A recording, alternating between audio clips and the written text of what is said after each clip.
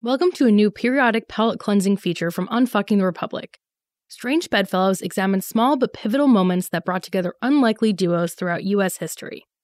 Strange Bedfellows is brought to you by pro-level members Ismail, DK on the Rocks, Jim M, Stilfer's Daddy 420, Jessica CS 90 Days of Rage, SPED Teacher, Schnarf, Caleb C, Carol JH, Linny Lou, Sarah C, Dawn D, Unfucking Phil, Exile Rider, Edric, and Knudsen.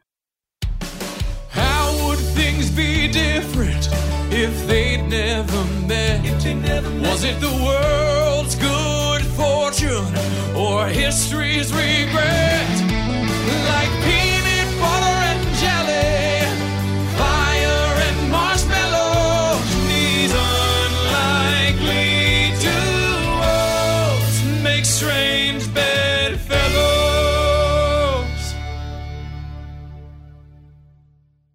Once again under suspicion for theft, Charles Guiteau made a hasty retreat from Boston aboard the SS Stonington in the summer of 1880.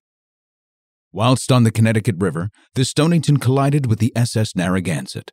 Despite the loss of life on the Narragansett, the Stonington limped to shore with a relieved Guiteau, believing that he was spared due to divine intervention. Throughout his life, Guiteau struggled with mental illness and would constantly run afoul of the law.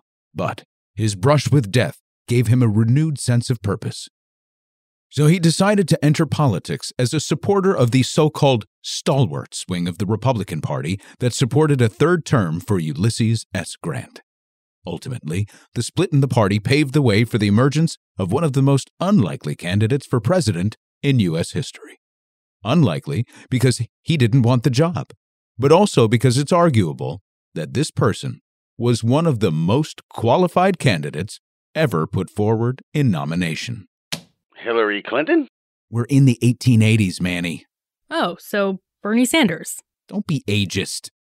The candidate was James Garfield, who would go on to win the nomination and then the presidency.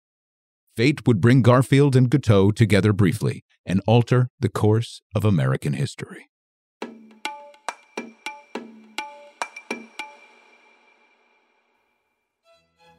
A concise history of the American Republic published by the Oxford Press refers to this era saying, quote, "There is no drearier chapter in American political history than that which records the administrations of Hayes, Garfield, Arthur, Cleveland, and Harrison." This obviously came out before 2016. After the Civil War, the country was agitated and adrift. The economy of the nation was extremely fragile, and any gains made by formerly enslaved people were erased by Andrew Johnson. The North and the South still harbored bitter resentment, and most Americans had lost faith in a political system marked by spoils and grift. One of those, who was thought to represent the corrupt nature of the political spoils system, was known as the, quote, gentleman boss of New York City, Chester A. Arthur. Why, thank you very much. Yeah, that wasn't a compliment. It's more of a backhanded compliment. Oh, well then, fuck you very much.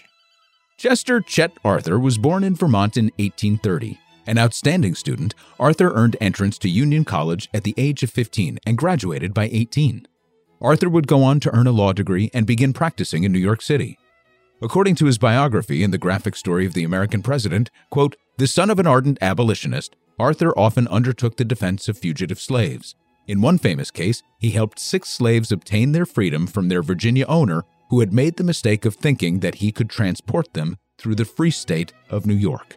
Sounds like I'm a pretty terrific fellow, if I do say so myself. Oh, you weren't a bad dude. It's just that later in your career you would be swept into the notoriously corrupt political machine in New York City when appointed the collector of the port. You were paid handsomely in a role that many felt was extortionist, and it was a pure patronage gig given to you by President Grant. This seems like a you problem, Well, be that as it may, the bigger issue with this position is that it gave you the authority to appoint about 100 other patronage jobs, so naturally you were bombarded with office seekers and leeches from the Republican Party. So I'm not saying that you were corrupt, but it was kind of a bullshit position that represented the pinnacle of the Republican machine at the time. If I may, young man, what the devil is the point in profiling me in your, what do you call this, your podcast? I'm getting there. So, Arthur was indeed so loyal to the cause that he was a key member of the stalwart wing of the Republicans during the convention that put forward Grant's name for a third term. But when James Garfield surprisingly won the nomination, Arthur's name was entered as vice president to ensure that the stalwarts had a voice in the administration should Garfield carry the presidency. Long story short, he did.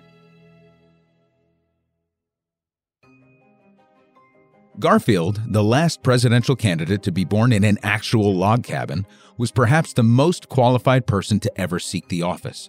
Actually, he wasn't even seeking it, which speaks to his popularity that he was even considered on the ballot. As a teacher, Garfield almost crossed paths with Arthur early in his career, as the prior teacher in the post was none other than Chet. Anyway, Garfield was himself an excellent student who went on to achieve glory on the battlefield in Civil War. He would go on to be elected to Congress, promote Reconstruction, and serve on several important committees while in office. Now, as I mentioned, Garfield would go on to receive the nomination to represent the Republican Party, even though he never sought it or campaigned for it in any way. Again, from the graphic story. Quote, upon returning to Washington, Garfield, a superstitious man, told President Hayes of two omens bearing on his nomination, which Hayes noted in his diary of June 15th. Quote, as he entered the convention the day of his nomination, a man distributing leaves of the New Testament handed him a leaf, which he, Garfield, put in his pocket. Long after the nomination, emptying his pockets, the leaf was found. The verse that was uppermost as it was folded read, "The stone which the builders reject," etc. At 1:00 p.m., the hour of the nomination, an eagle lit on Garfield's house in Washington and sat there several minutes, and it was seen by many persons. End quote. Garfield went on to narrowly secure victory and made his first promise to reform civil service, which was seen as an example of corruption in the Republic. Just weeks into his presidency, however, Garfield would be approached by Charles Guiteau. I am a stalwart. Arthur is now president. Strange Bedfellows is also brought to you by Pro-Level members Pro-Pax, El Nico, Maria from Puerto Rico, Mike M., Dave D., Handsome Sam, Chris D. Meister, Ed F., Christopher A., Levi S., Kim Hoover Writer, Judith H., Michael B., Bookstore Kim, Glenn, and August M. The hours of Garfield's life are numbered. Before this meets your eye, you may be president. The people are bowed in grief, but do you realize it? Not so much because he is dying as because you are his successor. This rather blunt sentiment was the opening salvo in what would be a long-term, somewhat one-sided correspondence with the soon-to-be President of the United States. We'll come back to the writer in a moment. First, back to our story. Charles Guiteau believed that he had been responsible for Garfield's election, mostly because he wrote a speech that appears to have been only delivered twice in support of Grant. Then he crossed out Grant's name and inserted Garfield's when Garfield won the nomination. So believing he was wronged by the new administration when he wasn't given credit in the form of spoils, Guiteau walked up to Garfield as he was about to board a train and shot him in the back. Guiteau would later be executed. Garfield hung on for nearly 2 months. As it turns out, the bullet wasn't what killed him. Rather, it was the White House physician who did not believe in the new science of sterilization and went digging into Garfield's back to retrieve the bullet with his bare hands. Garfield developed a terrible infection as a result and would die a slow and painful death over the next 2 months. And for the second time in a generation, the country mourned the loss of a sitting president to an assassin's bullet. Throughout the ordeal, the one person absent from the national scene was Vice President Chester Arthur. Again, the graphic history. Quote, after Garfield was shot, Arthur made no effort to assume the duties of the presidency in the either-day period while the president hovered near death. He particularly hesitated to make any such move in light of the assassin's declaration that the motive for the crime was to make Arthur president and put the stalwarts in control of patronage, end quote. Enter Julia Sand. Hello, me again. One of the only reasons that we know about Julia Sand is the recovery of her letters to Arthur, now housed in the Library of Congress. The recovery of these letters is a miracle in its own right, as Arthur ordered the vast majority of his personal correspondences be burned upon his death. However, mixed among 1,800 personal and official documents were 23 letters from Julia Sand, hidden in a safe and locked away for decades until given to the family in 1937. Julia Sand was the youngest of 9 children. She was, by all accounts, extremely well educated, but multiple illnesses kept her relatively housebound most of her adult life. The Sands were a rather prominent family in New York, and it's possible some of the siblings even crossed paths with Arthur during his time in office. But there are no recorded accounts of any relationship per se between the families. Nevertheless, Sand took a keen interest in Arthur's career when Guiteau's bullet made it clear that Garfield wasn't long for the world. Unbeknownst to her family, Sand began writing to the soon-to-be president and kept at it throughout his brief tenure. Her first letter continues from the excerpt heard before and lays bare the conflict that no doubt haunted Arthur. What president ever entered office under circumstances so sad? The day he was shot, the thought rose in 1,000 minds that you might be the instigator of the foul act. Is not that a humiliation which cuts deeper than any bullet can pierce? Your best friends said Arthur must resign. He cannot accept office with such suspicions resting upon him. And now your kindest opponents say Arthur will try to do right, adding gloomily, he won't succeed though. Making a man president cannot change him. When Garfield passed and Arthur took the oath of office, few thought that he could live up to the potential of the man that he was replacing. After all, Arthur was seen as the figurehead of corruption in New York City, at a time when New York was itself the pinnacle of corruption and the height of Tammany Hall. But something in Arthur changed. Or perhaps he was good all along and simply marred by the system in which he thrived. As a concise history notes, quote, the new president had nothing in his record to justify the hope that he would make more than a mediocre executive, and much to around fear that he would be a very bad one. Unexpectedly, he developed genuine independence. He severed his connections with the worst of the spoilsmen, vetoed a lavish river and harbor bill, and persecuted with some vigor the star route frauds in the post office department. The Arthur administration brought one other change too. The War of the Pacific involving Peru, Bolivia, and Chile, and the rising interest in an Isthmian canal awakened the nation to a realization of the decrepitude of its navy. And in 1882, Congress authorized 2 steam cruising vessels of war to be constructed of steel of domestic manufacture. The Chicago and the Boston entered active service in 1887, and a new era in U.S. naval history began. In these actions, we see the seeds of Teddy Roosevelt-style foreign policy and domestic progressivism as Arthur spent most of his political capital reforming the civil service commissions, thus fulfilling the promise of Garfield's campaign. Upon taking office, it became almost immediately apparent to all those in attendance that Arthur may have been quietly waiting in the wings, but my man was super fucking busy. His inaugural speech, while not inspiring, demonstrates an almost encyclopedic knowledge of nearly every issue facing the nation. He mentions seemingly every country on the planet and our deal with each one of them, and basically lays out the most exhaustive list of legislative and executive priorities under the sun, from native issues and civil service to global trade and military construction. But he began his remarks with a heartfelt nod to his now deceased predecessor, whom he clearly held in high regard. An appalling calamity has befallen the American people since their chosen representatives last met in the halls where you are now assembled. We might else recall, with unalloyed content, the rare prosperity with which throughout the year the nation has been blessed.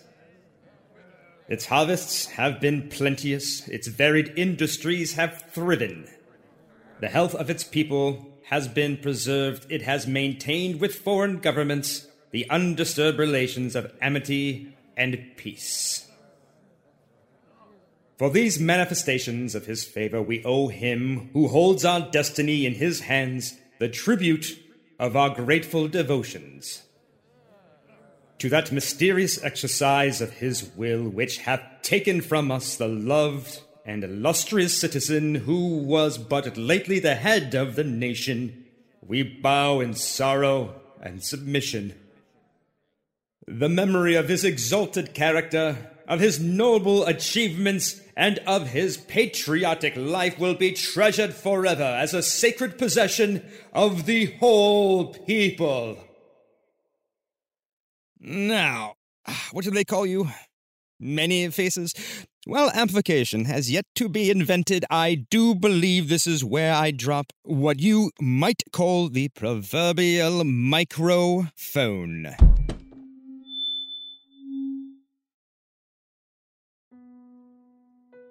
Perhaps he had it in him all along.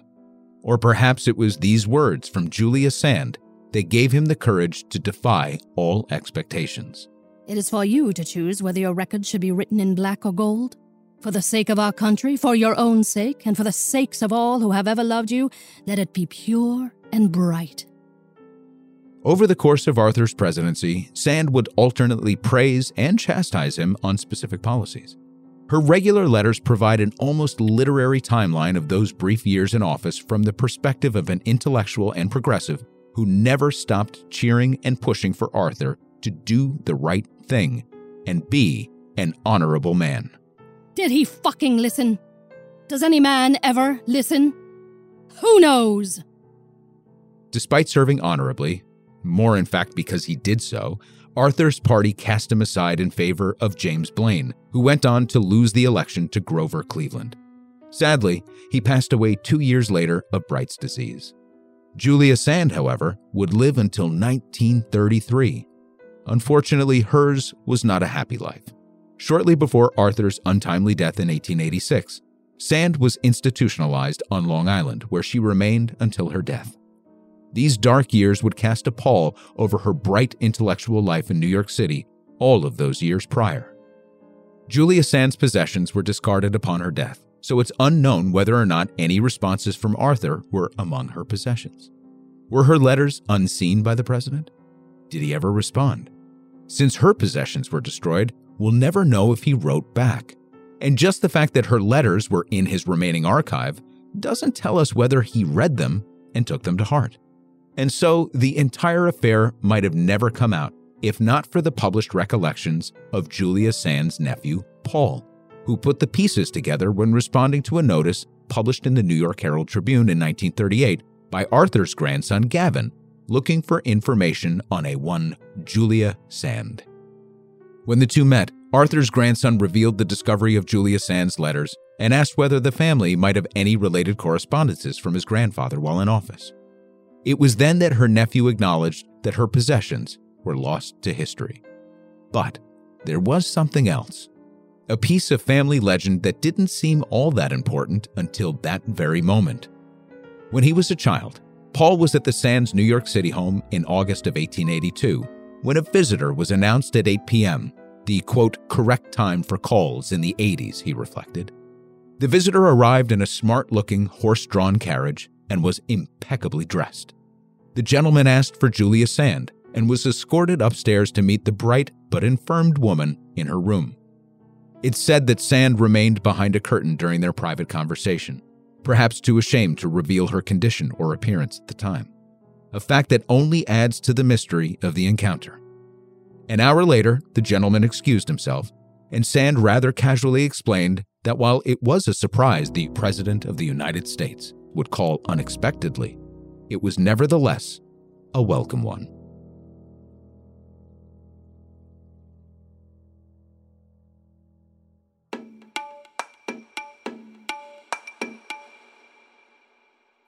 Well, Squidward, what have we learned today? The company you keep can define you. Chester Arthur didn't turn into a good man once taking office. He was a pretty good dude all along, who hung with the wrong crowd, but was finally afforded the opportunity to prove his worth. Just because no one is responding doesn't mean you aren't being heard. For all the birthing people carrying signs, the social workers who grind, and advocates for justice who simply take the time to vote, your voice matters, just like Julia Sand's. Strange Bedfellows was written by Max, produced by 99, and engineered by Manny Faces, the team behind Unfucking the Republic. The Strange Bedfellows theme song was produced and performed by Tom McGovern. Special thanks to voice actors Carrie Flanagan and Matthew Hammond for lending their talents to the show.